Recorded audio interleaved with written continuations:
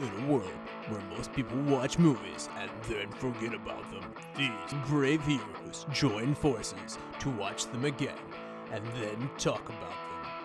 Join them in their epic journey as they go back in time, a decade and beyond, to revisit and break down films from a vast array of genres. Do these movies hold up over time? Are they classics? Find out on Retro Movie Roundtable. Starring your hosts, Bryan Frye, Chad Robinson, Dustin Melbardis, Lizzie Haynes, and Russell Guest. Coming now to headphones in your ears. Welcome all you lords, ladies and knights, to the Retro Movie Roundtable. Welcome to the show where we watch movies and then talk about them. I'm your host, Russell Guest, and joining me today is my good friend and co-host from the Lilac City of Spokane, Washington, Mr. Bryan Frye. How you doing, sir?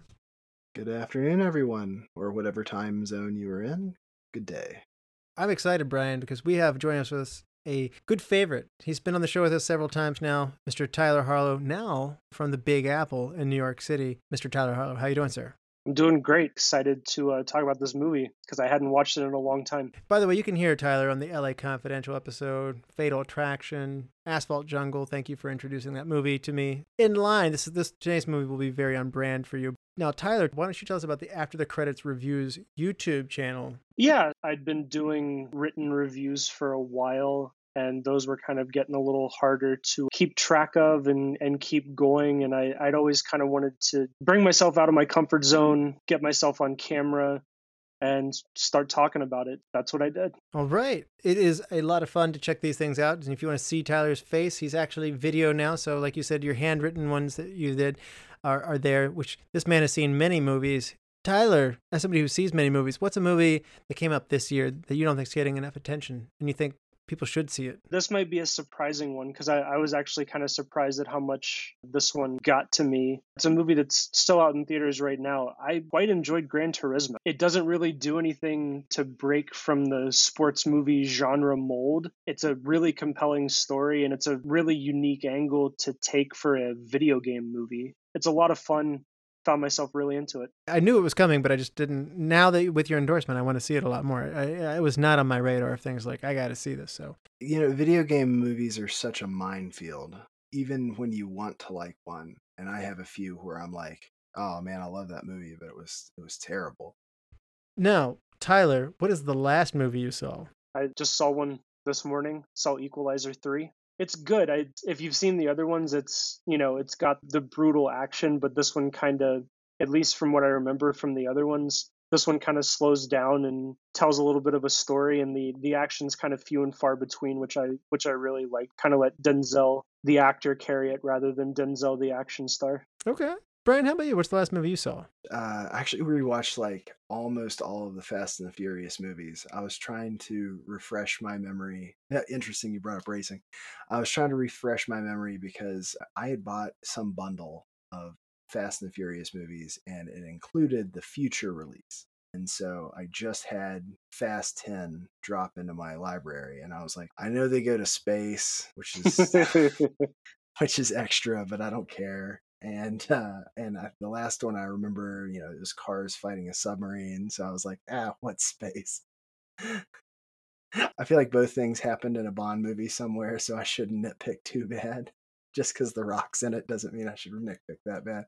Okay. Last movie I saw, actually, Bryan, was at your suggestion. I saw the movie About Time from 2013. That's a lovely movie. It was. I really have to say that exceeded all expectations I had. I just went in being like, Bryan said to watch it, so I will.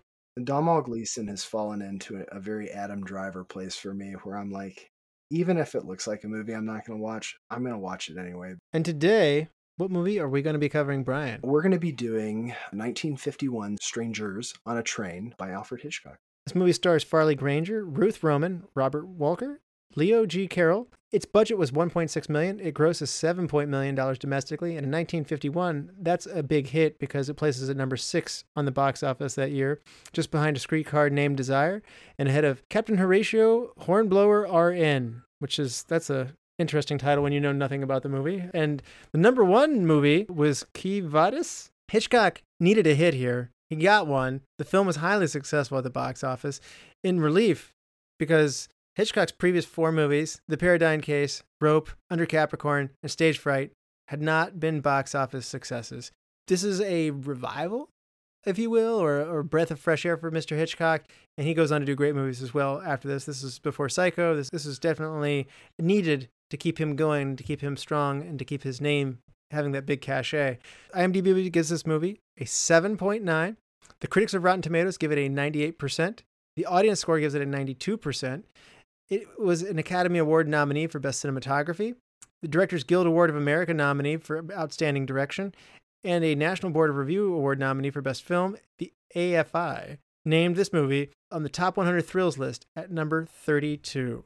Tyler, had you seen this movie, Strangers on a Train, before? I had. Basically, coming into college, Hitchcock was my favorite director. I tried to, really, dive into his filmography and see the hits as well as some of his, smaller and lesser known movies. And I mean, he has lesser known movies than this, but I'd say this is kind of in the middle of like what his big movies are and then kind of what his lesser known, almost experimental movies are. So I think it had been a long time since I'd seen this, so much so that I remembered the basic plot, but I kind of didn't remember a lot of the mechanics of where it was going. It was good to watch it again. It didn't stick with you as much, but do you feel like it's holding up to today's times as a viewer? Like this is a movie still worth watching?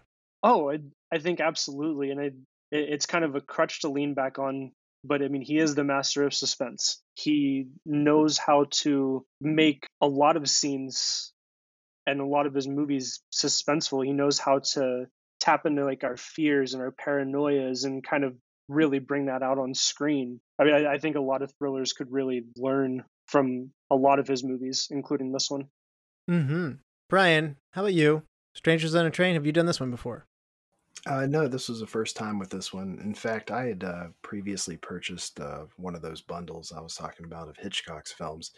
And it's one of those things where when you go on a binge of some of these things, he is one of those directors that is very versatile in his films, but they're all Hitchcock films. So it's kind of like the same but different sort of piece. So whereas you watch Psycho and stuff like that anxiety causing piece where he does his thriller thing is all very Hitchcock. So, there are definitely parts in this movie that we'll talk about where that happens.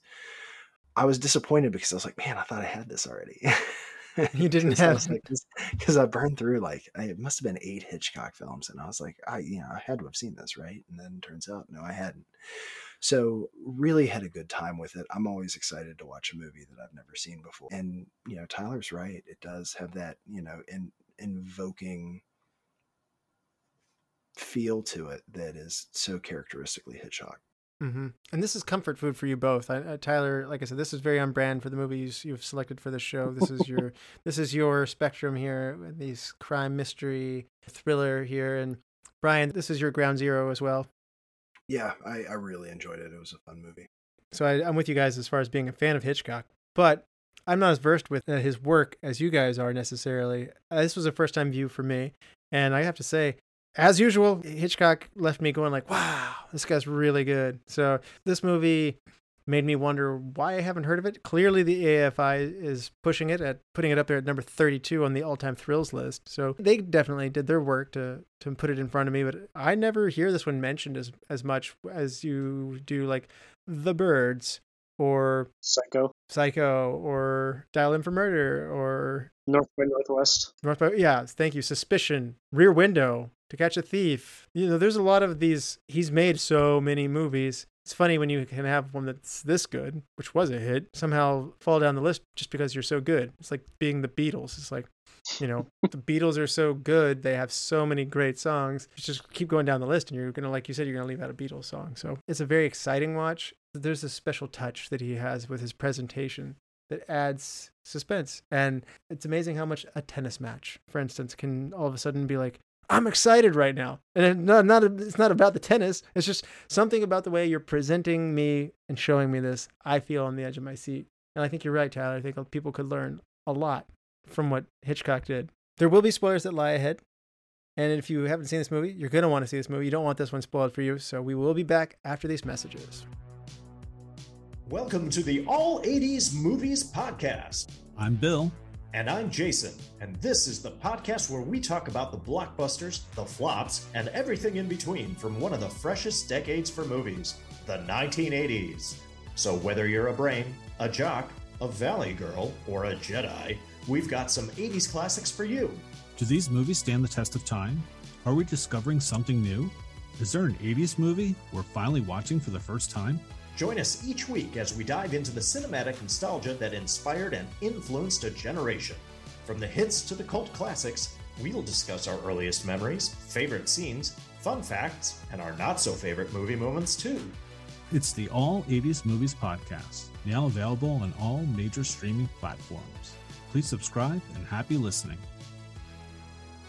All right, we're back, and this is your final warning. For those who haven't seen Strangers on a Train since 1951, Bryan, can you give people a refresher? Up-and-coming amateur tennis star Guy Haynes is enjoying a train ride to his hometown. During the journey, he meets smooth-talking, subtle psychopath Bruno Antony. Over lunch and drinks, they discuss Guy's life and a similarity they both have, needing someone dead. Bruno suggests the perfect murder would be one where he and an accomplice would switch kills, so there would be no motive, and it would be the perfect murder. Thinking this is just an idle yet strange banter, Guy leaves the train to go about his business while accidentally leaving his lighter on board. Arriving in his hometown, he is blackmailed by his soon-to-be ex-wife, whom, in anger, he confesses he wants to kill because now she won't let him go for the money. The movie flashes to Bruno following the wife of Guy as she goes on a date with two gentlemen and finds an opportunity to kill her, proceeding to strangle her. Guy gets word of the murder through the senator father of his soon-to-be fiancée. Bruno shows up and confesses to Guy that he has fulfilled his end of the bargain. Guy refuses, and Bruno begins to stalk him around Washington while dropping leading conversations and even going so far as to start to strangle a guest at the senator's house while having a flashback during the party after seeing Anne's sister, who resembled Miriam, the wife he had already killed. This arouses Anne's suspicions, and she confronts Guy, who spills the whole situation. Guy is being followed by the police, who still see him as the primary suspect. Bruno sends Guy a package containing a map to his father's house, a key, and a pistol. Guy quickly agrees and goes to the house to warn the father, instead only to find Bruno in his father's place. Guy confirms that he has no intention of killing Bruno's father, and Bruno tells him of his intention of framing Guy with the lighter he had left on the train. Determined to stop him, Guy plans to finish his tennis match quickly, slip off to the murder scene, and stop Bruno. The match runs long, and Bruno has holdups of his own, leading it to a confrontation and fight between the two on a carousel. This led to Guy surviving and Bruno dying, and a witness exonerating Guy, and the lighter damning Bruno. All right. That's a good plot summary. And Tyler, let's get into this here. This movie makes you feel uncomfortable pretty fast, doesn't it? Like, they just set the mood right away. Like, you see shoes. They're walking on a train. It shouldn't be this tense, but it is. It is. And we were talking before this, we were taught from an early age to not talk to strangers. Bruno Antony is just devilishly compelling to talk to listen to. Like, as the movie goes on, even as you know kind of what's happening, you're just listening to this man talk, and you understand why so many people get pulled into him, get pulled into whatever it is that he's selling, whatever's coming out of his mouth. I'd actually forgotten how quickly the plot of this movie actually kind of started. Oh, it's fast. Maybe it's the film school in me, but I always look at runtime of movies just out of curiosity. And I saw that this was like an hour 40. And I was like, oh man, this gets in, gets out, does what it needs to do like that. And it does. And so maybe I shouldn't have been as surprised that the movie starts as quickly as it does. It does just such a good job of pulling you in. Even with Guy, like Bruno draws you in right away. I will admit, it took me a while to get to kind of get into Guy as a character. But yeah, no, just it's one of those like joking conversation, like the plot kind of like it's a joke to one character that you like, the kind of like, haha, what if, you have when you have a couple drinks or, whatever it is. Mm-hmm. But then it turns into something so much more sinister. Yeah. Chad texted me right away when he started this movie. He watched it before me, and he said, "I've never been so uncomfortable in the start of a movie." And I said like, good uncomfortable or bad uncomfortable? He's like, I feel like my personal space has been invaded as a viewer of this movie, like because Bruno is just so close and in his face when he approaches him. So I can actually see Chad's an introverted person who doesn't want to be like next to some stranger up the train and come talk to him. So there's a funny part of this now that I can't stop imagining our co-host Chad approached by Bruno on the train and having him be like, no, I don't like this. So you're right. He is compelling, but there's also something very off-putting about him. There's a Pierce Brown quote that after I read it, I sent it to John Flack, also a contributor to the podcast. The Godfather. There is no greater plague to an introvert than the extroverted. We growing up, I'm sure he lived that given my personality and his. So, yeah. I mean, you could see it on his face. And, this was a different time too. I feel like you have less likely options to strike up a conversation with someone truly, introverted on a train these days without them telling you to buzz off than Guy's subtle politeness. He wants to be a politician. So, I mean, there's some extroversion in there to a certain degree, either that or he has no idea what he's getting into. But, his willingness to politely talk to this guy that's just running off the rails. It's gone too far several points in time where I think anybody today, your light bulb, the red light would go off and be like, I need to end this conversation like 5 minutes ago. That's kind of like, I got there like 3 times where I was like, man, you really should have been like, I'm not hungry. Just kidding. Yeah, and we have heard the story enough where obsessive people are over fascinated with celebrities. He is a famous tennis player. And I think that notion of at this time would have been, I don't think that's as much to be expected or to be guarded necessarily. Maybe it would have been, but John Lennon hadn't been shot by a crazy fan at this point in time, for instance. I mean, there's a number of things that happen, Sharon Tate getting murdered and things like that, crazy fan isn't necessarily on the viewer's expectation list in 1951, I don't believe, for a famous tennis player. So this guard that would likely be there today of like, I really can't get too close to you, that's not there. So Brian's right. Like, Guy kind of feels a little more like a regular guy that's engaged in this conversation. Obviously, Bruno has a ton of information about him that makes you feel very quickly uncomfortable. It's weird how Bruno kind of sticks through that as opposed to being like, I am flat out of here at this point. Bruno tries to recover by being polite and being like, well, we've got to eat lunch together. And boy, Guy would have saved himself a lot of trouble by waiting 20 minutes to eat in the dining car. So you're right. He's a really interesting blend of charismatic, but when those little snaps hit, later at a dinner party, he's enchanting people, and then the next minute he can't help himself. He snaps when he sees some thick glasses on a woman, and he starts to strangle somebody. He just like all of a sudden loses it. You left out what he was doing when he had his little breakdown. Oh, well, he was talking about how one should strangle somebody, which was a joke that was being interpreted as a joke, but yeah, with Bruno, it's not a joke anymore. So yeah. There's another one though, like where they're at the tennis club.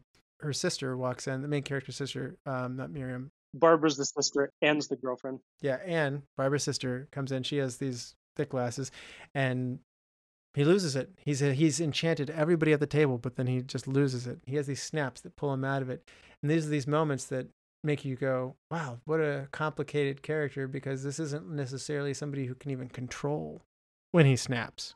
And it's for a character who likes to be so much in control as well. The moments that he does lose control make it all the more terrifying. Yeah, and he's also creepy. And the more we spend time with him, the only creepier he gets. I mean, he has daddy issues and mommy issues, it looks like, doesn't he, Brian? Yes. In fact, I think his mom is one of the best characters in the movie. This combination of mental illness and aloofness that she's cultivated as well is fairly haunting. I think it's funny to watch him sitting there getting his nails clipped and filed by his mother and sitting there going like, whoa, that's really messed up.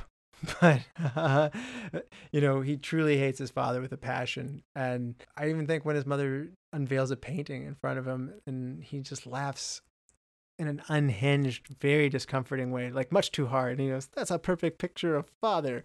And it's a very, like, it doesn't look like, that's not a flattering picture. I think she was saying I wanted to paint St. Anthony, but Bruno is so broken, and it's not just like I'm a calm guy and I just want to turn to murder. Like, I'm not like a sociopath where I'm totally under control the whole time, like Jake Gyllenhaal, like a la like Nightcrawler or something like that. This is an interesting psycho kind of character that I can't think I've experienced too much. And I don't know if it's a real typology or if it's just for the movies, but I found that really interesting that they had these big swings of, nah, this guy's dangerous, crazy, weird, but then also had the ability to draw people in, but also couldn't control it either. I'm thinking back on movies I've seen. That seems pretty unique. Yeah. And it helps. I obviously have to take some time to think about this. I think that's what makes him such a memorable villain for the movie as well. And the memorable, just in the decades of bad guys, I think that's what makes him probably one of the better ones. And I don't know if that's just because, I just recently rewatched it and there's been a lack of decent villains for a while in cinema, or if that's actually true. But I think Bruno might be one of my favorite villains. He's not on the AFI top 100 villains. I was surprised by that. Like when we did Double Indemnity, Barma Stanwyck's character was on there, and deservedly so, by the way. But I think Bruno's amazingly, like you said, this is a really good villain character. Obviously, Anthony Perkins from Psycho, he's very high on the list. I'm just kidding. He's top 5. So it's just because of the smile at the end. The smile at the end that just like chills me to the core, but that's okay. I don't know. I just feel like Bruno's on that level. Maybe I'm overpraising Robert Wagner and his performance of Bruno here, but it's truly chilling. Now, I think it was interesting. You said you had a hard time connecting to Guy. I also had a hard time connecting to Guy, too. Let's talk about Guy for just a minute here. He's kind of angry and dry and withdrawn, that he's a harder character to wrap your hands around. Or wrap your arms around. I think that Guy is an interesting character because a lot of quiet people do hold on to too much, and then it erupts into instances like what happened on the phone. I could just strangle her. Yeah, no one yells all that stuff, especially after 5 minutes ago having a conversation about murder with a creepy dude on a train. I just feel like that falls under the this has come up twice in one day. This probably shouldn't be something I should be doing over the phone. He gave her a good shaking in public too. I was gonna say, I think that was after the public display of where he was like. But back onto the piece where we're talking about like quiet people harboring too much animosity and that sort of thing, leading to these sort of eruptions and that sort of thing. But they talk about it with his tennis game. They're saying like he's usually this quiet, wait and see what happens. Like he doesn't really go for it in that sort of way. And I feel like that the mirror image of that is in his tennis game. So you kind of have the character, and basically the announcer saying he's boring, and he is kind of boring. So I mean, that's I think that's why people have a hard time latching onto him as the good guy or the hero, because you're like, man, but he's kind of boring. Yeah, and somehow this movie doesn't suffer miserably because of it. Guy's not that likable. Like I said, like when he lost his cool and starts shaking Miriam in public, even the people in the back, I was sitting there going like, well, this is 1951. I guess this sort of thing's okay. But no, there was some old guy who came over there. It's just like, this is no place for a domestic quarrel. This is 1951, but you can't shake your lady in this glass booth like that. Take it outside. And I was like, oh, okay. So there are some limits to what you can do in 1951. So Guy's a hard guy to totally root for, and obviously you don't rooting for him to fail, but his degree of not opening up, I think some help could have been put in there had he opened up to Anne sooner. There was some frustration I had with that, and I know he was trying to protect her dad, but I feel like she's not actually the senator and the famous person in the family, so I wish there was part of me that was getting frustrated with Guy on that. But we get frustrated when the pretty girl runs upstairs and a psycho murderer's in the house in a horror movie. Like, these thrilling movies aren't necessarily done for 100% logical nature. They're done to build suspense. Bad decisions have to be made along the way in order to cook into this. And furthermore, we've all been on a spot sometimes where you end up saying something that might even be a lie, and you're like, oh, I shouldn't have said that. And then you end up really getting in deep And so you realize your hands are tied, and then you realize, this is all spinning wildly out of control, and this is going to be hard to recover from.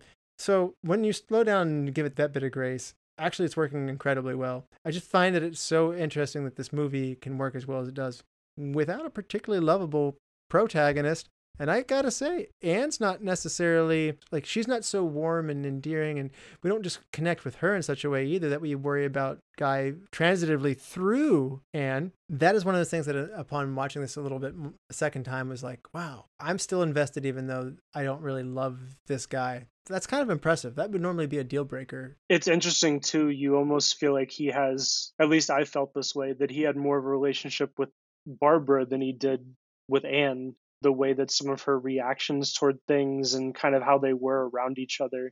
I thought they kind of had like a unexplored relationship as well. I mean, there may not have been anything there like romantically, but they seemed a lot closer and friendlier to each other than he and Anne did. Yeah. Anne's character is a little bit wooden. Barbara's character is remarkably not wooden. What a good character for a female role to have in 1951. You know, obviously his daughter this is actually Patricia Hitchcock. So this is the director's daughter getting this role, but it's not necessarily nepotism, as we'll probably discuss later, but she owns every scene that she's in. She's so good. Whereas the other two lack personality. It's really nice to see her. She nails it. The bad guys in this are really good at being bad. The good guys, I'm not sure, are great at being good guys. But Barbara is good at being a good guy, if you will. Like, we like her. Like, we connect to her in a very real way. So now, William Holden from Network was originally set to play Guy Haynes. Now, he's Mr. Take Control, so maybe he couldn't be put into this situation, some people have said. But we covered Network earlier this year, so obviously this would be a younger William Holden. But Tyler, do you want this with William Holden? I don't know that I do. We've kind of been dragging Farley Granger and his character Guy through the mud. Weirdly, I think the movie almost worked better the way that he played the character. Like I like that we're allowed to kind of be frustrated with the character. I think if someone like William Holden had played it, we might not have had that in the movie. I guess his awkwardness is part of the character. So Robert Wagner was always the first choice for Hitchcock to be Bruno. This guy's amazing. They went out to another studio from MGM and got him, so worth the get here. In her interview, Farley Granger, though, revealed that he loved They Live by Night, which was 1948. Farley Granger said that he loved working with Robert Wagner, again, the guy who played Bruno, and he was really upset because, unfortunately, he loved working with Robert Walker and was upset when Robert Walker had a sudden death just 8 months after this film was made, so we don't get a lot more Robert Walker after this. So he dies too young. But boy, thank goodness he delivers this awesome performance here. I don't want to go too far and reveal too much, but I mean, he's what makes the movie work so well. He, like I said, he makes Bruno such a, I mean, he's just one of the more compelling psychopaths in a movie that you've really seen. And I think that he gives him such a unique person. He can be menacing when he wants to, and it's believable menacing, like the switch over into some of the more menacing aspects. It feels true to the character, along with just how pleasant and nice he, like, you absolutely believe that he could be menacing, but also win over an entire room of people and somehow get out of strangling a woman. Absolutely. The other bad guy who's very good at being a bad guy that we haven't brought up yet, the character of Miriam, his ex-wife, who's, she is actually his current wife, played by Kasey Rogers. This character is carrying somebody else's baby, sleeping around on a high-profile celebrity guy, and just staying with him to continue to absorb his money, and she says it right to his face. My goodness, can we come up with a much more despicable female character? She's, oh man. If anybody did make guys sit there and go, I want to strangle her, boy, she earns it. When you meet her, you think, how bad could she be? Bad is the answer. Bryan? Yeah. Bryan, this strikes me as this kind of person who you sometimes say she needs to die in this movie. It's true. Like you find people like this where 5 minutes talking to them, like I think in real life, and you'd be like, I need to be away from you now. She really was. I mean, you want to talk about just the worst. And you take a little bit of comfort in film where they, I don't want to say they painted on the wall, what's going to happen, but you're like, oh man, you're going to die. and you kind of need to. So that's like after the entire "let's talk in here" scene, I was just like, oh, you're gonna get it, yeah. So, I mean, Bruno did a little bit of public service. I mean, the whole blackmailing him into killing his father thing was pretty despicable, but I mean, she needed to go. She was bad. She was bad. She was very bad. Even right up to when there was no explanation. She was on a date with like two guys. Yeah, with two guys. I was like, they were okay with it. While in front of them, also kind of flirting with Bruno. With third guy. And neither of the first two guys were like, hey, wait a minute, this is our date.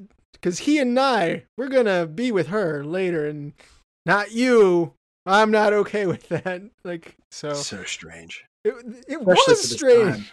Especially for this time. Like, it'd be weird in a movie today. It's really weird in a movie in 1951. Exactly. It's very subversive.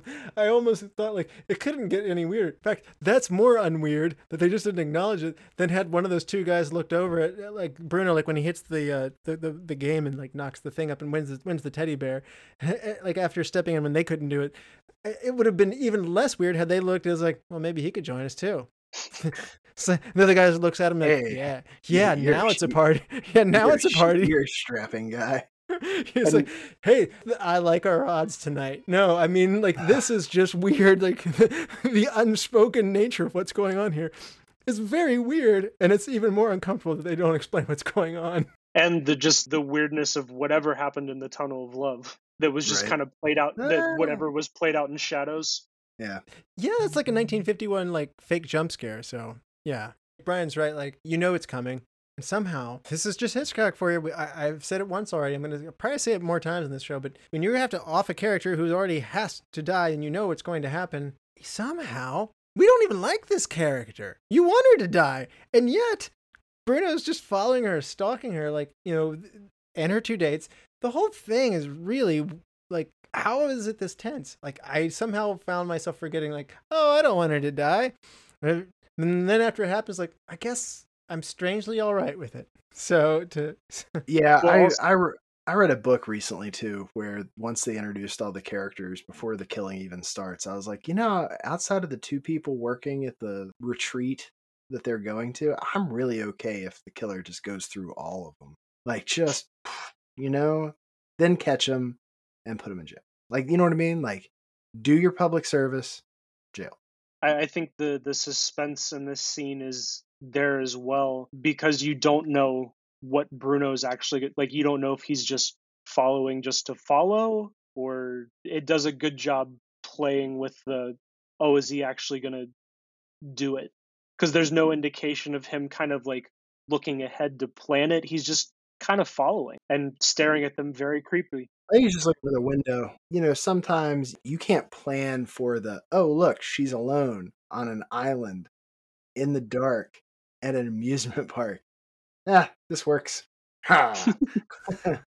He just keeps following her until he gets her alone, which when you have two dates is really impressive. And he's not being that sneaky about it either. Let me use my lighter near your face to make sure you're who I'm here to kill. Oh, yeah, that's you. Ah! Yeah. Like I said, not being sneaky about it. Like somehow it's even creepier that he's just stalking behind her, not saying anything, kind of looking at her. And she's like, this guy's into me. All right. So I also thought in a deleted scene, can you imagine those two dates getting interviewed at the police station?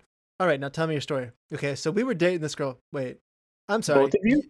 I don't think they were dating. I think which one of you was going to be with her? And they both raised their hand. They both raised their hand. It's like, I don't understand here. Can you go back to the beginning? And the other guy's like, stop asking questions about what they were doing that night in the station. It's like, I don't understand. I don't think you want to. Just get back. Can we focus on murder now, please? No, I really want to nail down into the dynamics of whatever was happening here. a love triangle? Yeah, without the love. We're just a triangle. You're just a triangle. As I mentioned, though, Alfred Hitchcock refused to treat his daughter preferentially. I really enjoyed reading some of these stories. She had said that she wanted to be in a lot of his movies because she I think it was interesting. Patricia Hitchcock said that she wishes her father had some nepotism. She had some amazing movies and some amazing roles, and she wanted them over the years. But when he came to her and said, "Do you want to do this?" She was like, "Yeah, absolutely." She was surprised. They never discussed Strangers on a Train at home. When they were on the set, like afterwards, it just was, he would give her criticism like everybody else. He treated her the same as everybody else. Patricia Hitchcock said that she may as well have been Jane Jones. Didn't matter. That was pretty interesting and not very Hollywood-like. My first thought was when I saw her name on there, I was like, well, yeah, her dad, but apparently not so much. Which, considering the kind of other unfortunate horror stories that you kind of hear about Hitchcock and how he was on set, for him to not be a face of nepotism, it's like, at least he didn't do that. But Hitchcock was big on having correct casting at the time. He said it had to be, his audiences had to sense qualities in the actors that they just didn't have to be spelled out. So he really put a lot of thought into who he cast. And I have to admit, his casting is phenomenal, whether it be Vertigo or whether it be Psycho. It's so many of the ones they're all amazing. All of them that I've seen. He gets these right people who just nail the emotions. Even when he reuses an actor, Jimmy Stewart is different in Vertigo than he is in The Man Who Knew Too Much. So, I mean, it's really interesting to me what he's able to find in that casting, that he nailed it so great with Robert Walker. So it's one of those things where noticeably the casting is really, really good. And he did not want Ruth Roman for Anne Morton. He had objections to her. He said that she was bristling and lacking in sex appeal, and the studio foisted her upon him. So harsh words in an interview, but I have to admit, I did say this already, she's a little bit wooden herself there. Anne's character is one of those opportunities who's not a guilty party of having gotten into this in any way, shape, or form, and isn't doing a lot of lying. She doesn't come off as the sweet, vulnerable character who basically we care about Guy just because of her. And that doesn't work. It doesn't happen here. I was expecting that to happen. Maybe Hitchcock's right here. The studio really wanted him to use somebody who was under contract with that studio, though. I think that they are equally boring together. Like they're two boring people that get together to have fairly boring life. And there's nothing wrong with that. I know that sounds horrible, but it's just, they're, meh, it's very beige. They have a very beige relationship, but the really key part is she believes him, she trusts him, and she wants to help him. I think there's a lot of relationships that aren't beige where, one or both neither trust each other. If this scenario happened, one or both just washes their hands of the whole thing and walks off. So there's a lot of loyalty there, and that's refreshing. I also like that there wasn't some overused, granted this is back in 51, so it wouldn't have been as overused back then, but thing where the senator's like, you shouldn't be with him, he's trouble. There aren't tropes where I was expecting that to come. Really expecting that to come. The dad was supportive too, and when you have a powerful man who doesn't want himself to be a victim of gossip and add more trouble to his plate, he's very likely to hire someone to take care of Guy. You know what I mean? Mm-hmm. I really expected that to come. So yeah, I mean, he doesn't fall into some of the traps I think that you could have used to make it an even spicier story, and I appreciated that they kept it kind of on point, and you have some characters making some decisions that you didn't see coming, and that's worth it too. You're right. I'm imagining Anne and Guy on a date being like, could you pass the Melba toast? Yes, please. Yeah. And could you have some more water? Thank you. And just talking in monotone. It's going to be the most exciting part of the relationship. After this culminates, it's going to be a Sunday or morning paper.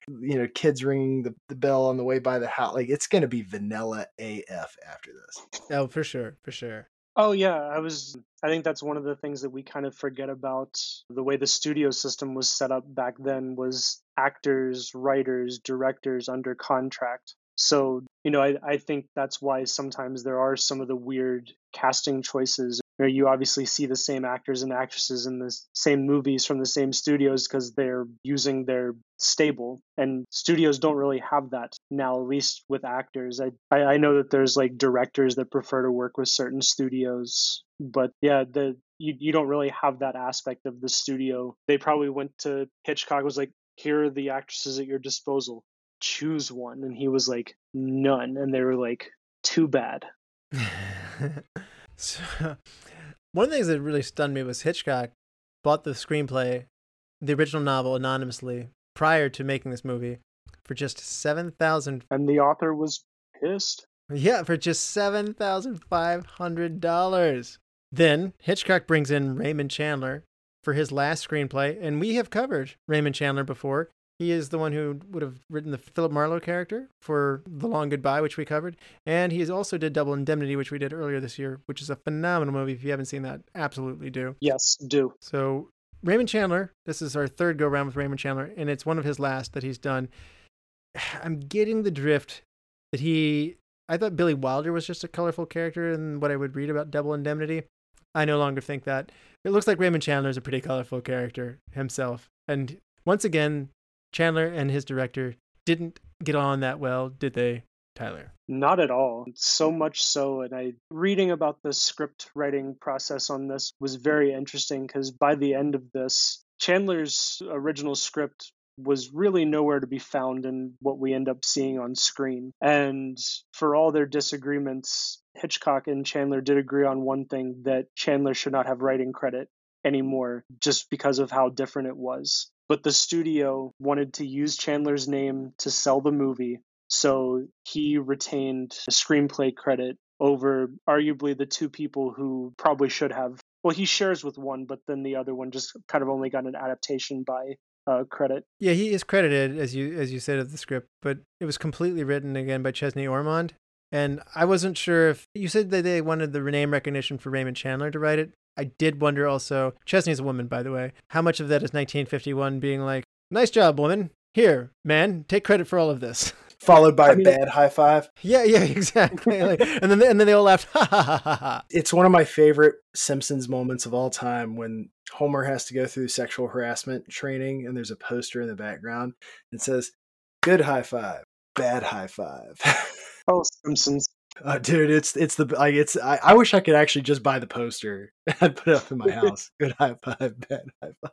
Part of their main contention, though, is just Hitchcock really was focused on the presentation, the visual style, and Raymond Chandler didn't like that. He was more motivated in the characters and then the visual development and what they were focused on. And they're both focused on things that they are masters of doing, and they just rubbed each other the wrong way. We saw this in Double Indemnity with Billy Wilder and him, and it happened again here, big time. I'm such a big Raymond Chandler fan. I'm not saying I'm taking sides in this or anything. I think they're both fantastic. But Hitchcock is, there's an atmosphere piece that Hitchcock is very well known for, whereas a lot of the Raymond Chandler stuff, he's more of a background guy. He wrote the books for a lot of this stuff. So you get to put a lot more into a book than you do into a film. So he's less about the idea and more about the body. Yeah, he, in an open letter to the studio, said that he preferred to work with another director who realizes what he said as a writer was more important than shooting an upside down through a glass of champagne. And the two men just had very different styles. And he didn't Hitchcock had very sociable meetings where he would ramble off topic and would have long conversations for even an hour before getting into something. And Chandler would just say this god-awful jibber-jabber sessions and just couldn't deal with Hitchcock's, I would say, conversational meeting style. And then Chandler was also a hard drinker and was not necessarily the most reliable person in terms of doing what he was supposed to do. So even under the best of circumstances, he's a little bit sketchy. Well, a couple of things on this. One, I've worked directly with Raymond Chandler? Right. No, writers. But this is more local. So not big time writers, but a lot of local writers. The arrogance and we're talking about people who are not nationally known. They're truly local writers. And the idea that I've written a book, you're peasants all it happens so quick. And I'm not saying all authors are like that. I've worked with some wonderful people, but man, you want to talk about undeserved sense of accomplishment. Now you take guys like Raymond Chandler, who are immensely successful writers. We're talking about, I think he has a half dozen books that if I listed them, you'd be like, heard of that, name recognition, whole nine yards. And it's been a long time since he's, published. It's one of those things. And then you get Alfred Hitchcock, and we've watched and heard about and read about all. He's got an ego too. These director egos. So, there's that too. So you've got two successful personalities. And, I hear about it all the time on horror stories about, authors who have gone to studios and sold the idea for their characters. And then after everything was made, they were like, oh my God, look what they did to my work. You know what I mean? So I can't imagine in all of Hollywood a more contentious relationship than that of the creative writer and the director who's responsible for shaping a large body of work into an hour to 2 hours worth of film content. Like it's set up to fail already because, like, in my opinion, who reads an abridged book? In this case, he's writing the screenplay, so that is his job Right. to be the bridge of the content. And he didn't write the original story. He actually said it's a silly little story. He thought it was tawdry and seedy. So, I mean, Sure. Hitchcock did have trouble he tried for John Steinbeck. He tried for Thornton Wilder. He wanted a big name writer, but he had a hard time selling this. We saw this with Double Indemnity. It's amazing the time period dealing with the seedy underbelly and the gritty nature of the murder and all these things of people just don't always want to touch that. And that would have been here too. I mean, we haven't talked about this yet, but I mean, they show a murder on screen. It's in a reflection of glasses. It's somewhat obscured and stylized, but Tyler, in my watching of movies from this era, generally these deaths come off screen. Like you're a gunshot, then you cut to somebody like holding their gut, or you see a shadow and, like the knife sinks into the other shadow's back or something. On screen, certainly strangulations like this, that's pretty, I mean, that's wild stuff, isn't it, for 1951? It was, but I think Hitchcock in particular liked to do things a little differently. I think it was Psycho was the first movie that had a flushing toilet, where he liked to put stuff that usually took place off screen on screen. So like two guys dating one girl at a carnival. That's still weird. I'm telling you, like, you want to talk about something that almost took me out of the story too soon, was just like, I know that they were really angling for the vibe for her, but as soon as she left that house holding both her hands, giggling, I was like, wow, they didn't even they didn't even try to make it subtle. They're just like all he needed to do instead of threatening her in that box was immediately go outside, call the senator and be like, Senator, I need a guy to follow her and photograph. She is not subtle. It'll take 5 days tops. You could have all the documentation on the planet that she is stepping out on you, that she has no proof that I'm the father. We can do this completely legally. End of story. Her reputation will be complete garbage. That's where I get my happy face, and we move on about our lives. Now, granted, he didn't know she already had a stalker who was going to kill her, but I'm just saying, like, this is not a hard thing to prove adultery. Like, this would have been, he could have done it that day. He could have gone to a store, bought a camera, and proved it immediately. Yeah, I would say, would they even need to spend the money to hire somebody? Yeah, there's no subtlety there. He could have gone right for it. Yeah, he even has means himself. He could have gone a private investigator himself, because he's I'm assuming, if you're playing spectator tennis, you probably got some good money, right? Not senator money, but money. I mean, I would imagine it would be somewhere in the ballpark of like, I don't know, amateur basketball didn't get paid much, so. No, basketball players in the 50s are like, you better have 3 other jobs. Yeah, I would say that he may have, I think he had friends. I think he had wealthy friends. She alludes to the whole tennis circuit and the wealthy friends and that sort of thing. Mm-hmm. So I'm sure that I don't really know outside of modern day endorsement deals, which didn't really exist the same way back then. I'm not sure where the money comes from in the game for an amateur tennis player at that point in time. I guess is what I'm saying. I'm sure he's not poor. Digressing though to Hitchcock and Chandler even yelled out his window, because Hitchcock was getting out of the car. He's a portly man. And Chandler yells out his window, "Look at that fat bastard trying to get out of his car. Ha!" The secretary warned him. He's like, "I think Mr. Hitchcock can hear you." And he's like, "I don't care."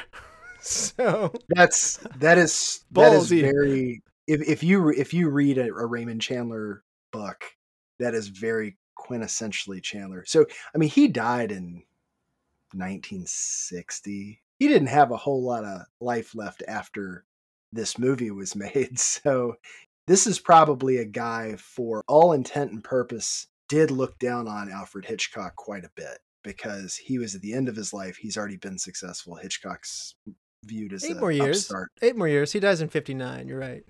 But Okay, but I mean, still, in end of his successful life, middle of Hitchcock's successful life.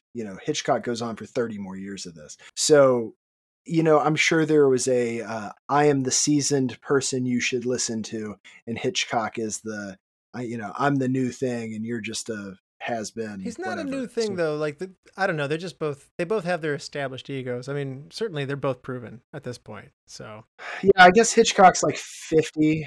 Yeah, he's got Yeah, it. I guess they're probably pretty close to age. But Chandler said afterwards that the original novel was superior to Hitchcock's version. He argued that it should be restored, and he complained privately that Hitchcock was too ready to sacrifice dramatic logic for the camera effect.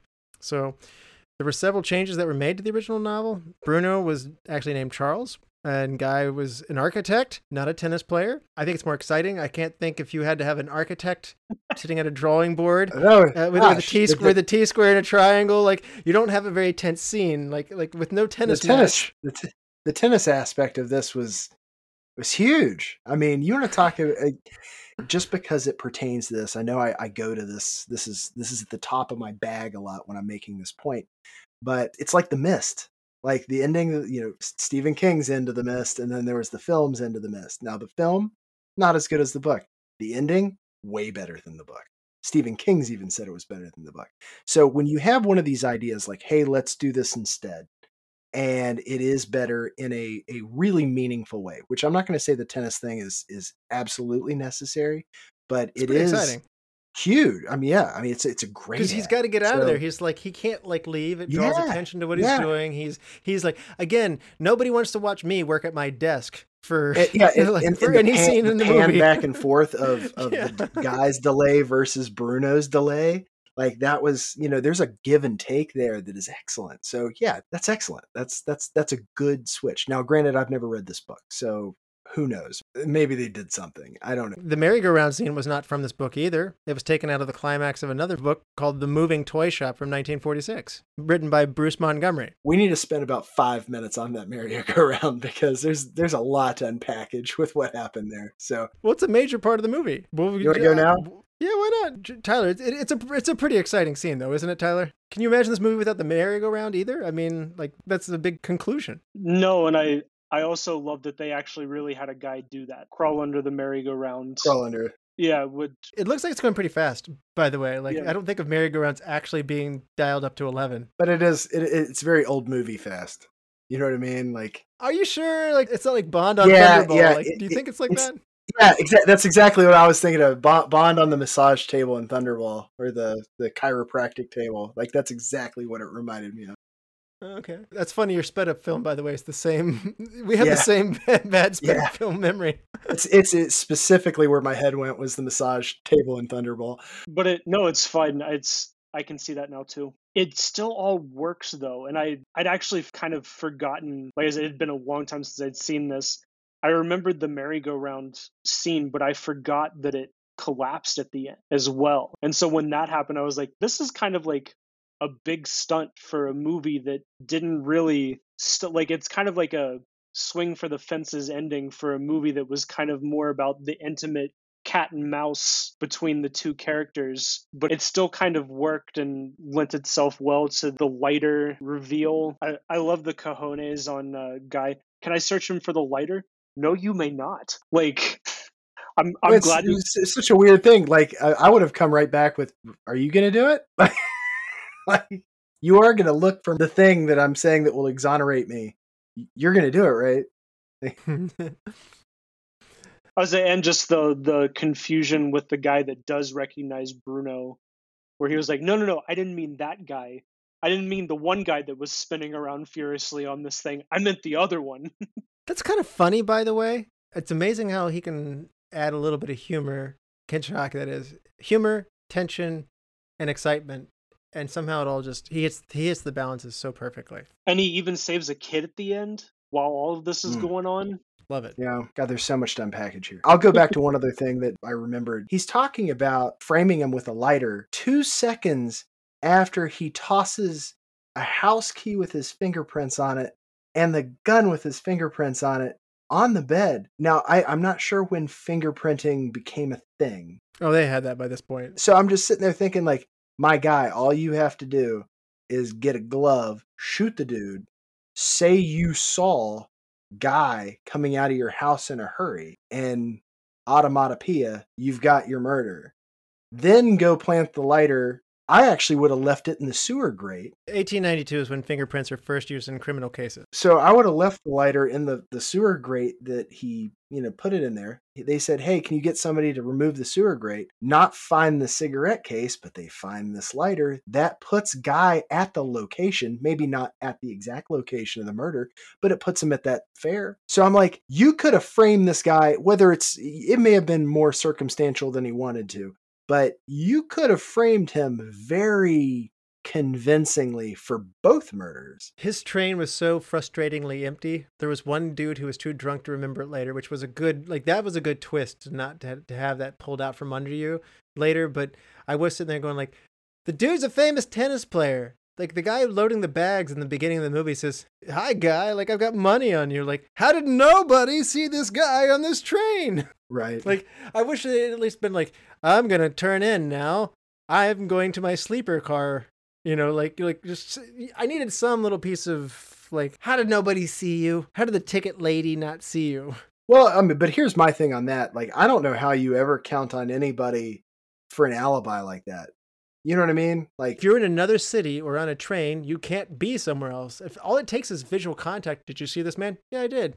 Yeah, he was sitting across from me on an airplane. Right, but he could have showed up, torn the ticket, and then gotten right off I'm saying you have to have an eyewitness saying, yes, he was physically on it while it was moving for that to be a thing. I understand that piece of it. But the idea that a ticket handler who hates their life and do you remember this guy? Dude, I get 50 of these a-holes every 15 minutes for 50 trains during my shift. How on earth? They don't have as intimate of a relationship as today's TSA does. So. I'm just saying, it's ludicrous to me. Even the professor who's drunk, I'm like, dude, even if he wasn't drunk, did you talk to this guy on a train? Maybe. Sure, maybe. He murdered someone. I can't swear to it. They do try to logically explain it away in the movie by saying oh, you could have just gotten on later. It doesn't matter if you sure, you were probably on the train. You could have gotten on it later. I think that if you're going to be the murderer, you've got to have a very, very strict adherence to that piece. It's harder today because, everywhere has cameras and that sort of thing, even Barnes & Noble. So Bryan's saying don't murder somebody at his place of work. And he's thought about it. Yes, please don't. But it's because of the cameras that it hasn't happened yet. And we need the power to go out. And we're waiting just for that right moment because of the cameras. I just think it's wild to expect anybody to ever remember you. That's fine. Maybe that just sounds fatalistic, but even if I was in a completely public setting for the entire 24-hour period of when this could have happened, to expect anybody to ever back that up is even in today's day. I have to hope that the cops are good enough at their jobs to place me where I said I was, even if that's where I was. You know what I mean? I truly find that amazing. We have Hitchcock as a director. Hitchcock isms are a big deal. Let's talk about what is the magic, the special spice that Hitchcock's bringing here. It's definitely in the cinematography. As I said before, he's the master of suspense. He knows how to tap into that primal, what makes us kind of tick and squirm as human beings.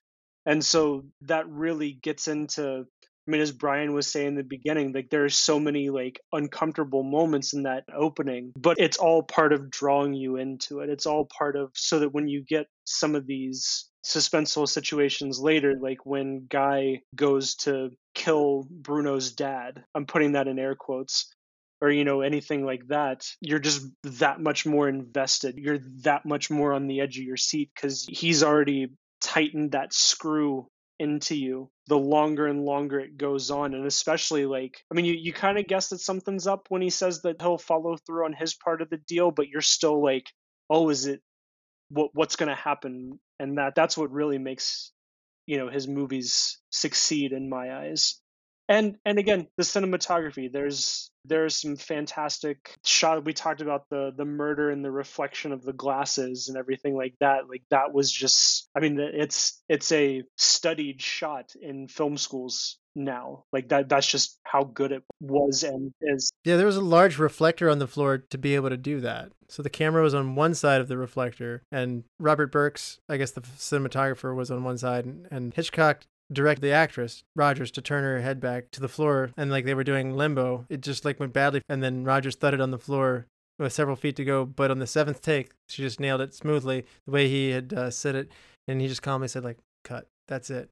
And like you said, it just was one of those things where it was a hard shot to get, to be able to capture that in the glasses. It doesn't seem like you could do that in 1951. We covered Metropolis earlier this year. Hitchcock does things with his camera that make me go like, I didn't know you could do that back then. Like the scene where like the whoosh zoom in on Anne's face. That's a very cool camera effect. Like when she walks in and Bruno is losing it when she sees her glasses. There's so many good glasses shots in this. And again, I didn't think conventional film could do some of this stuff, and he does it.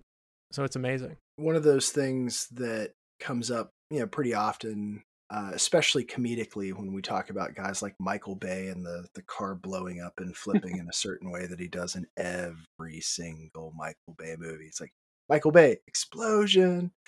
So all of these guys have their things.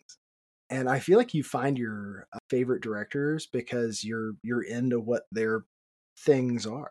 So Hitchcock clearly had his stuff. Tarantino clearly has his stuff. I mean, I think the whether you love them or hate them, most directors who really have clout for being the top of a specific type of directing have a thing or multiple things that make it very quintessentially very distinctive. If you gave me a movie and gave me no credits for it whatsoever, if there are enough of those things in it, I will easily be able to tell you who directed it.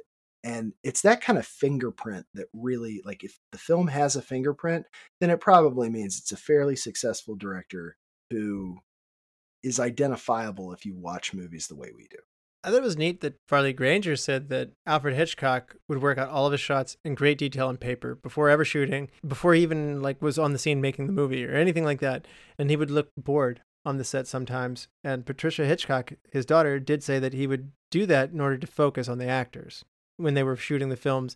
And that he would say, the film's already been made in my mind before filming ever even starts. So that vision, like you said, that control and that vision, obviously, Raymond Chandler might not have liked that, but it's amazing, and it clearly pays high dividends. He gets what he wants with great effect, and sometimes you have to shoot it, several times over in order to do it. But I thought another funny story that Patricia Hitchcock said that they put her on the Ferris wheel at the fairground set that they had created. In exchange for doing it, he told her he'd pay her $100, a lot of money in 1951, and that she didn't want to do it. She's scared of heights. They sent her up to the top, and they turned out the lights and walked away for lunch and left her up there at the top of the Ferris wheel.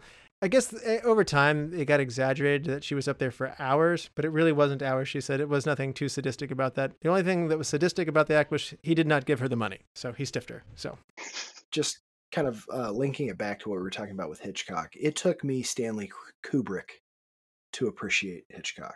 Like, I found Kubrick before I found Hitchcock. I mean, really, I think I saw birds. Like, I went through I don't want to say the standard Kubrick phase, but there's a point in time in a lot of people's lives where they have a dalliance with Stanley Kubrick's work. I mean, it's weird. It's excessively weird. And once you kind of have that, I feel like if that's your gateway drug to directors, then you are much more willing and apt to identify directorial quirks within a frame of certain films. I could probably name 4 or 5 Kubrick films. If you've watched those 5 films, you're going to be like, yep. And then same thing with Hitchcock. If you've read or watched these 5 films, yep. Like, what that is. And Hitchcock threw himself really into the details in this movie. He had an intense interest on seldom considered details. He put all the trash in the actual storm grate where a guy was reaching his hand down into. Food was a big deal, his preferences of food. There was an interesting quote that says, "I've always given a lot of consideration to that my characters would never eat something out of character.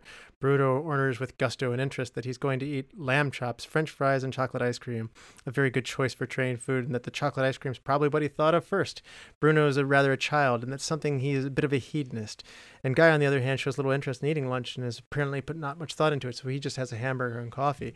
I mean, this is a digging back end of details for Hitchcock in this movie, and it is a big part of what makes him work so well in the future, and it is very interesting. Every little story that you have, this is just some of many of them. He has created it so distinctly in his mind, and then he is synthesizing that into the actual camera. It's amazing to see that creativity, but also the ability to execute it.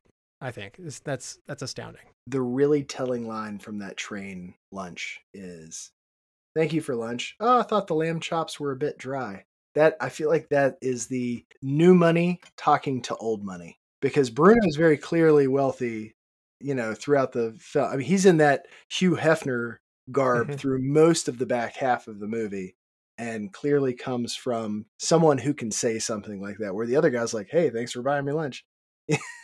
Which is very much I don't put thought into like, oh, that was a bit dry. It just seemed like such a very like snobby thing to usher through on a meal basis. Yeah. Now, we also get some on-set locations. This is 1951. You have a lot of movies that are being shot pretty much exclusively on the studio. Hitchcock gets out of the studio. He actually shoots at Penn Station.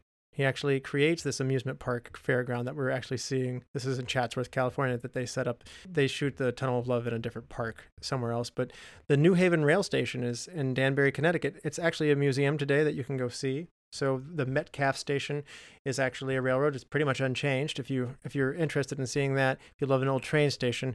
But these are moves that are either expensive or not always done at this point in time. And I have to say, that's another thing I love. We're getting more real.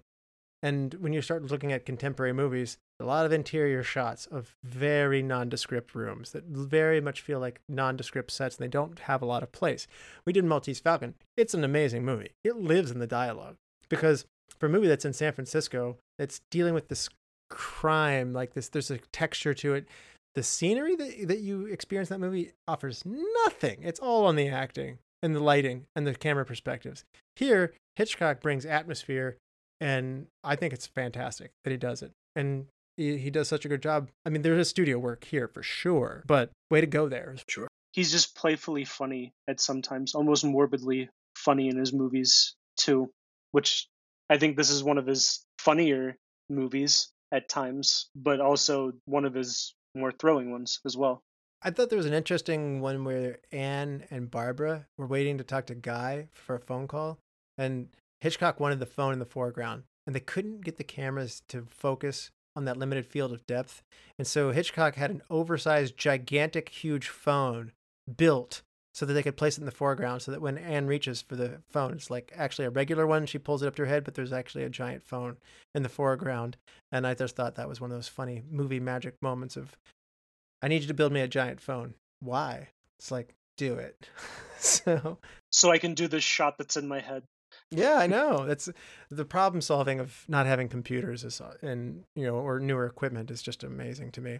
Are you guys familiar with Stephen Lynch? I believe that's his name. Yeah, the comedian. Yeah, the comedian. Guy on the couch, half baked. Yeah. He has a very dry sense of humor. Most of his stuff is predicated on stuff that some would call a dad joke in ways, like my neighbor has a circular driveway he can't get out. Like, it's stuff like that. And there's a stoicism to Alfred Hitchcock where I have a very difficult time imagining him laughing. Yeah. But there's a humor to him. And I think the humor comes out, but I don't think it's ever a visually understood thing based on his face. And I use Stephen Lynch not because I think they're similar, because they're wildly different people. But given that dry humor and the stoicism piece, like, it connects in a way for me where I look at Hitchcock and I'm like, I bet people who know him really well find him hilarious, but he never breaks Hitchcock. Like, he's got a brand he never breaks. Yeah. It's the prestige. With the big lip.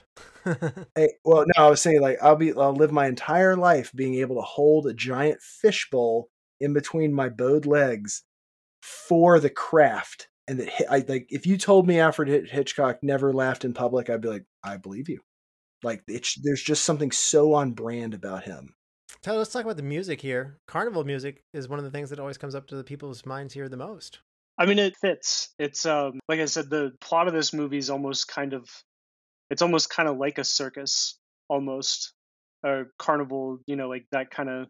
I'll be honest. This is one of those movies where I think the music fits so well that I almost didn't even really notice it at points. I don't recognize any of these now. The Band Played On, or Oh, Oh, You Beautiful Doll, or Beer Barrel Polka. Like, these are apparently hits from the 20s and teens. These were well-known songs even in 1951. This is my jam. Yeah, exactly. So I have a hard time relating to these as classic tunes. But nevertheless, I think one of the coolest things is when Bruno sees Barbara at the tennis club, it zooms in on her glasses and you hear that like carnival music flashing back to his murder. So it's that cue of what's going on inside of Bruno. The music's used so well there. There's also an actual score. Composer Dimitri Tomkin was Jack Warner's first choice to shoot Strangers on a Train.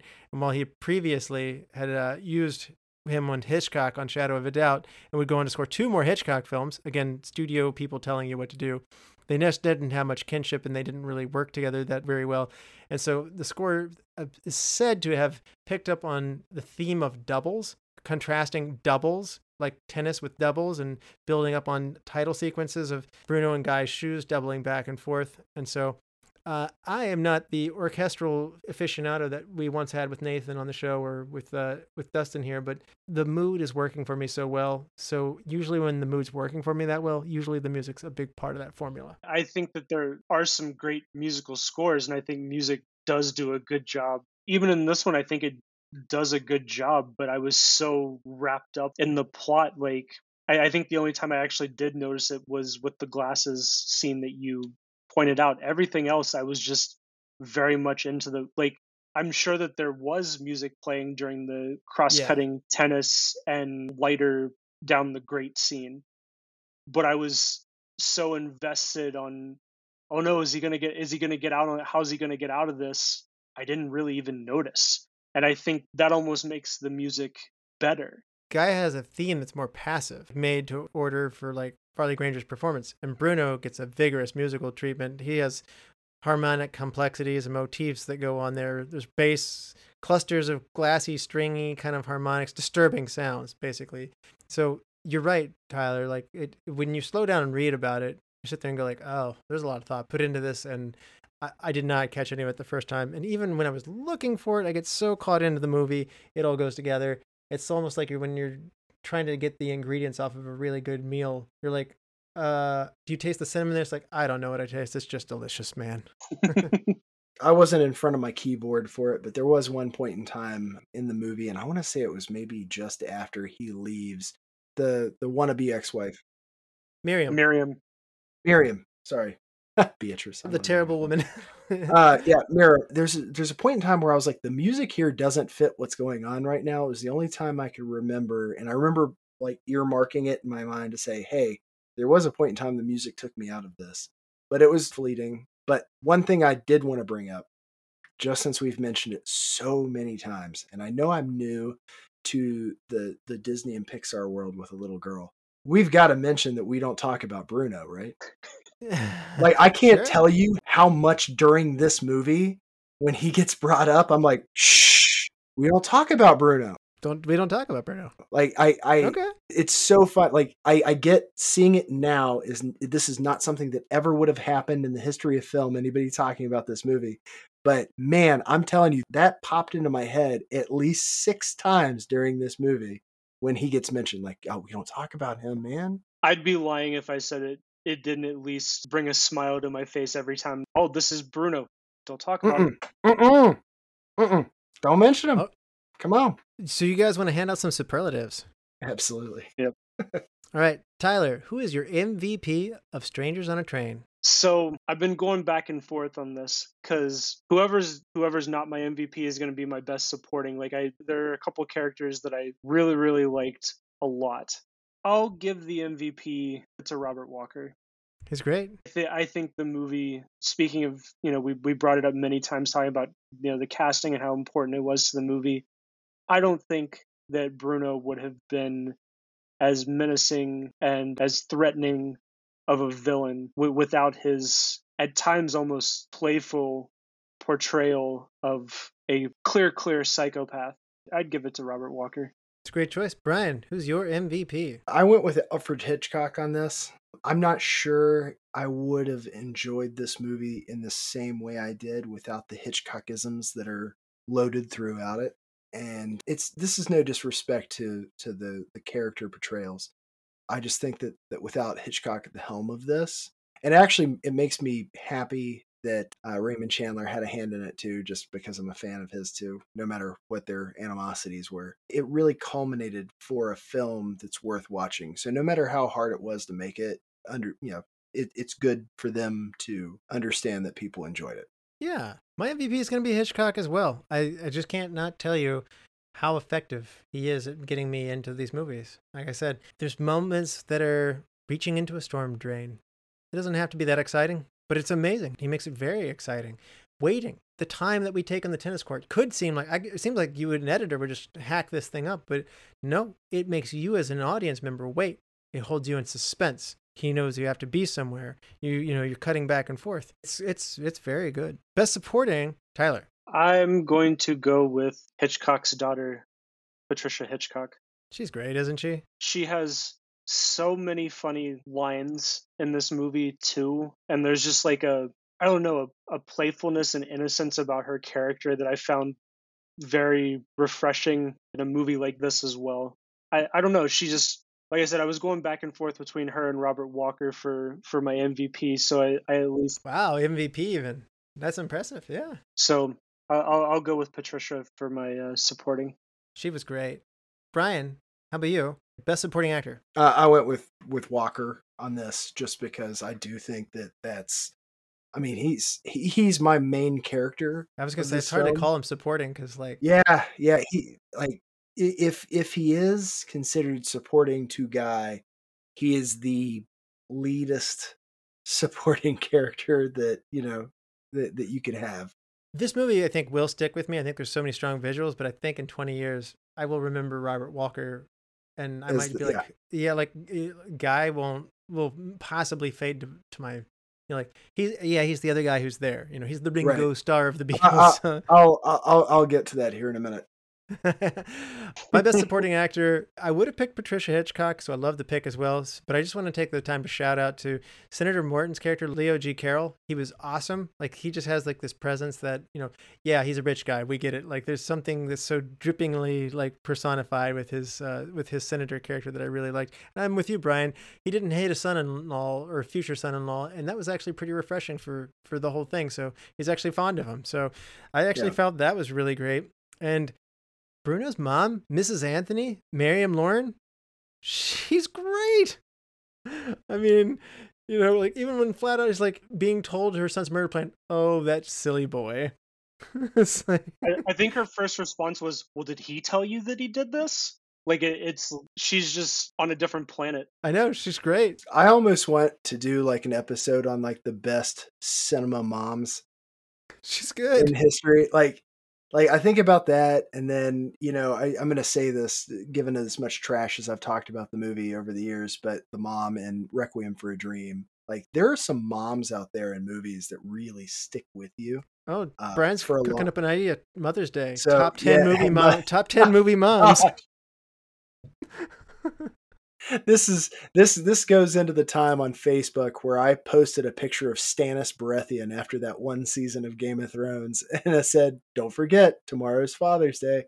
Bonus episode, I feel, in the making. Y'all know what I'm talking about. Yeah. Tyler, hidden gem. I've actually got a twofer on this because I could not. Is it both the guys she's dating? No, sorry, go ahead. Are they credited? Cuckold 1, Cuckold 2. So I do have the senator on here, but I also wanted to give a shout out to Hennessy on this one, because I just love the idea that he kind of became friends with the guy that he was tailing, and they just kind of became buddies. Yeah, that's a throwaway character, you would think, but he actually leaves his mark on this film for sure. Yeah. And he's kind of, I think it was him. It was either him or the captain. Now I'm getting my characters confused. But at the end, like, I think he was the one that was also like, let's see where this is going, rather than arresting him right away. I couldn't remember. That might have been the captain, actually. But I don't know. He was involved in the plot. More than you would think. Yeah. Yeah, I agree. Bryan, hidden gem. This is where I put Patricia Hitchcock. You took her far down into the list there. Well, here's the thing. Like, I didn't realize who that was until after I had watched the movie and started doing my research on it. So it was one of those things like, hey, one, didn't realize he had a daughter, and two, didn't realize she was acting. So it was a hidden gem for me. Okay. Yeah, I was just like, hey, and this is nothing on her acting. I think she did a marvelous job. Oh yeah, she's great. I would absolutely put her as a hidden gem and then completely slam it if I was like, man, check out this nepotism right here, hidden gem. Gosh, that was bad. Like, no, it was the opposite. She did a fantastic job. My hidden gem's going to be Jack Cunningham. He coached Farley Granger for the scenes that depicted Guy as being an engaged and realistic-looking tennis match for the time, and he also played against his opponent in those scenes too. So, getting an actual tennis pro to give validity to it, it did look good. I'm sure tennis has evolved over time, but I thought the tennis scene was interesting. Dude, wooden rackets are murder. I'm impressed at folks who are able to play with that sort of equipment. It's rough. Exactly. I was a little bit of a throwback to the time there, and I'm not just saying I was interested athletically, just that scene does so much for the suspense of this movie. It's great. And another little hidden gem that's in there is when the book that Guy's reading when we first meet Bruno on the train is an anthology titled Alfred Hitchcock's Fireside Book of Suspense Stories. So it contains stories by Cornwell Woolrich and Robert Bloch, and those stories contain in them future movies such as Rear Window and Psycho. Nice. So Easter egg. yeah, exactly. So things to come, even though some of those I guess Psycho hadn't been written yet. It was the author who would later go on to write it. But still, what a fun tie back in history that little book is. So Bryan, are you proud of me? I pointed out a book. We got to have some variation here, man. I'm psyched. Recast. If you had to recast somebody and put somebody else in their place, Tyler, who would it be? So this one was a tough one for me. As much as I kind of ragged on Guy, I think that was more his characterization than Farley Granger's performance. But I guess if I had to choose somebody, it would probably be Anne. So Ruth Roman's out. Yeah, Ruth Roman out, and there are so many glam actresses that you could have picked. I'm with you, by the way. Could have picked Hepburn, Jane Mansfield, Grace Kelly. You just nailed it. I went Hepburn. She is very pretty. There are so many other actresses if you wanted to go glam like Hitchcock did. Yeah, this is right before Roman holiday, so you're getting a young Audrey Hepburn, so I would buy her as the senator's daughter. And you could get her that low enough build in the cast where it's possible. Although, to your point, I think Hitchcock had a certain type, and I don't know that she fits his type of woman. I think you were closer to it with James Mansfield, but I don't think she had broken through yet, but still. I don't think Hepburn would have looked like Patricia the way. Well, I will tell you this much. Hepburn would have been a better actress. So I think she would have brought a lot more to that role. I think Anne Morton was a little bit wooden. Bryan, we didn't get you on this one. Who's your recast? Are you coming after Ruth Roman as well? They can be boring together, man. Okay. No, I'm actually going after Farley Granger on this. Deserved. That's fair. Yeah, and I'm going to go with one of my homers on this. I want to see Jack Lemmon in that role. Oh, that would improve this a lot, probably. I'm telling you. But I don't know that I buy him as a tennis champion, though. That's the problem. In 1951. I don't know. It's called acting, Russ. You can't have long arms. You can't act your way into long arms. Hey, listen, if he can play a geriatric golfer, I guarantee you could play a young tennis player. Can I play Michael Phelps then? With CGI given what it is now, absolutely. All right, there's hope for me then. Now back in Spirits Within time. We'll deep fake Russ into Michael Phelps, and that's right. Yeah, I'm 5'8" for all those who need the visual on that one. So it's not, and I'm not ripped like Michael Phelps. So there you go. There you have it. So best shot. There are a lot of pretty ones on this, by the way, Tyler. Best shot. We already talked about it. It's the glasses. Yeah. The hand reaching for that lighter is pretty intense too. What about you, Bryan? Best shot? Like the great warrior poet Nelly once said, sounds nice, make it twice. Yeah. Passes. Mine would be the glasses murder scene as well. I have to say, though, the other best shot that I really caught my mind, Hitchcockisms, staircases are apparently a big deal. That scene where there's a guard dog at Bruno's like mansion and like guys there to like presumably murder or to rat him out. I don't care what I'm there for. I'm out. I see that dog at the top of the stairs. I see that kind of lighting. And I'm just saying, I'm going home. I got this close and I really appreciate, hey, I tried. You know what? I'm okay. Where's my participation trophy? I'm leaving. Like that dog, that was spooky. All I know is if you're out to cause some mayhem and you're not just blindly following a woman and her two boyfriends through a circus, bring a Milkbone with you, dude. Like, be prepared. Like, you went into that real blind. Like, can't carry him up. Yeah, he pet him with his way out of there. Like, hi, dog. Yeah. Like, it doesn't work that way. So, hey, listen, there are dog people out there. Don't show fear. Don't look away. Don't show signs of, subservience. Guy's just too boring to eat. Guy is just too boring to eat. You're not doing anything. Best scene, Tyler. I originally had the fight on the carousel and its eventual collapse, but the more we've talked about it, I honestly think the entire murder scene, like just the following, I think that was just almost like a masterclass. It's a great one. Bryan, how about you? The maniacal painting reveal when the mom shows that painting and he's like, it looks just like Dad, and she's like, oh, I was painting, what was it, like St. Peter or something? St. like Anthony? That. Or something? I was still like, that's a miss. That's a miss. St. Peter's not comfortable in that picture. So, Right. Or, sorry, St. Anthony. Sorry. But I also thought to myself, like, I'd hang that up. So. It was good. I mean, it was just it was a like for Halloween. Abstraction. Toss that up in your living room. I don't really want it in my living room. There's definitely some mental health that runs in the family. I'm just saying. Yeah. My best scene is going to be meeting Guy and Bruno on the train. It just was so good.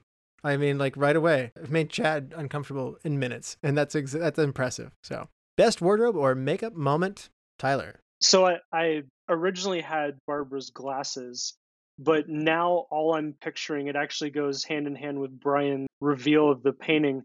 Just that robe that Bruno always wore when he was home. I don't know why that sticks in my head so much when the glasses are... It's Leisure Suit Larry, man. The glasses are so much more plot specific, but I don't know. I just picture Bruno in that robe. It's the arrogance of his character that he feels that in control. Like he's at comfort. I know it's perfect. Bryan, what about you? Same thing. I mean, he's living that Hefner life. Like he's living that life. Yeah, I did not go with Barbara's glasses. I actually chose to go with Miriam's glasses. We see the first murder in, but it's interesting. Kasey Rogers had perfect vision at the time, and those are very thick glasses that she has to wear as Miriam, and she was very blind and had to be guided around. So who knows? Maybe the second date was simply a function of like, okay, I need somebody to just walk along to make sure, Kasey doesn't fall over when she's playing this part. Like, it's like, what are we going to do with the other guy that's just holding Kasey up? Let's just not talk about him. I wanted to bring up one other thing, and I meant to do this back in Cast, but since we just talked about, Leisure Suit and whatnot, the entire movie, once you realize that he comes from money, he reminds me so much of Fernand Mondego from Count of Monte Cristo. Interesting. Yeah. Because he also formulates a plot where he kills the lead investigator's dad for him, and the lead investigator kills his father, so he inherits his family's wealth. Like this whole plot is basically from Count of Monte Cristo, and Bruno is Mondego. Change one thing, Tyler. This was a tough one because, as we talked, like the runtime is so tight. I don't know. I'd like to know more about the two guys that she was with. I wish that there was just a little bit more. Went down to Subway and said, "You and you." It's interesting though. You don't have Marilyn Monroe playing this character. Like she's pretty. I don't get how they act like all she has to do is shake her hip like once and like you're mine. It's the 50s, man. I guess. And an eyebrow. Hey, you must be girls. Yeah, it's like I'm a girl. I have certain anatomy. Ooh, I am interested. Go on. I'll court Go you. on. I'll court you. Would you like to court me with another guy at the same time? Is Yes. Go on. Is it a deal breaker? Sure. All right. Bryan, change one thing. In the end, it ends up looking like sage understanding, but I felt like throughout this movie, the cops were dumb as bricks. Like it really bothered me for a really long time. I was like, oh, I'm getting friendly, like actual friendly with the suspect, and they lose him a plethora of times that work out for a plot driving point. But I'm telling you, if it ended up being Guy in the end, all of them would have been fired. Like they were all negligent to the point of absurdity. So yeah, I guess I needed a little bit more sharpness to the detectives, even if they keep the point of them holding back and holding back and holding back until later, or if you have that one guy who's just eagle instincts and know he's not guilty and has to figure out what he's going to figure out, like that's fine, but it doesn't show out through the whole movie. It looks more like ignorance and buffoonery until the end. It's a fantastic point.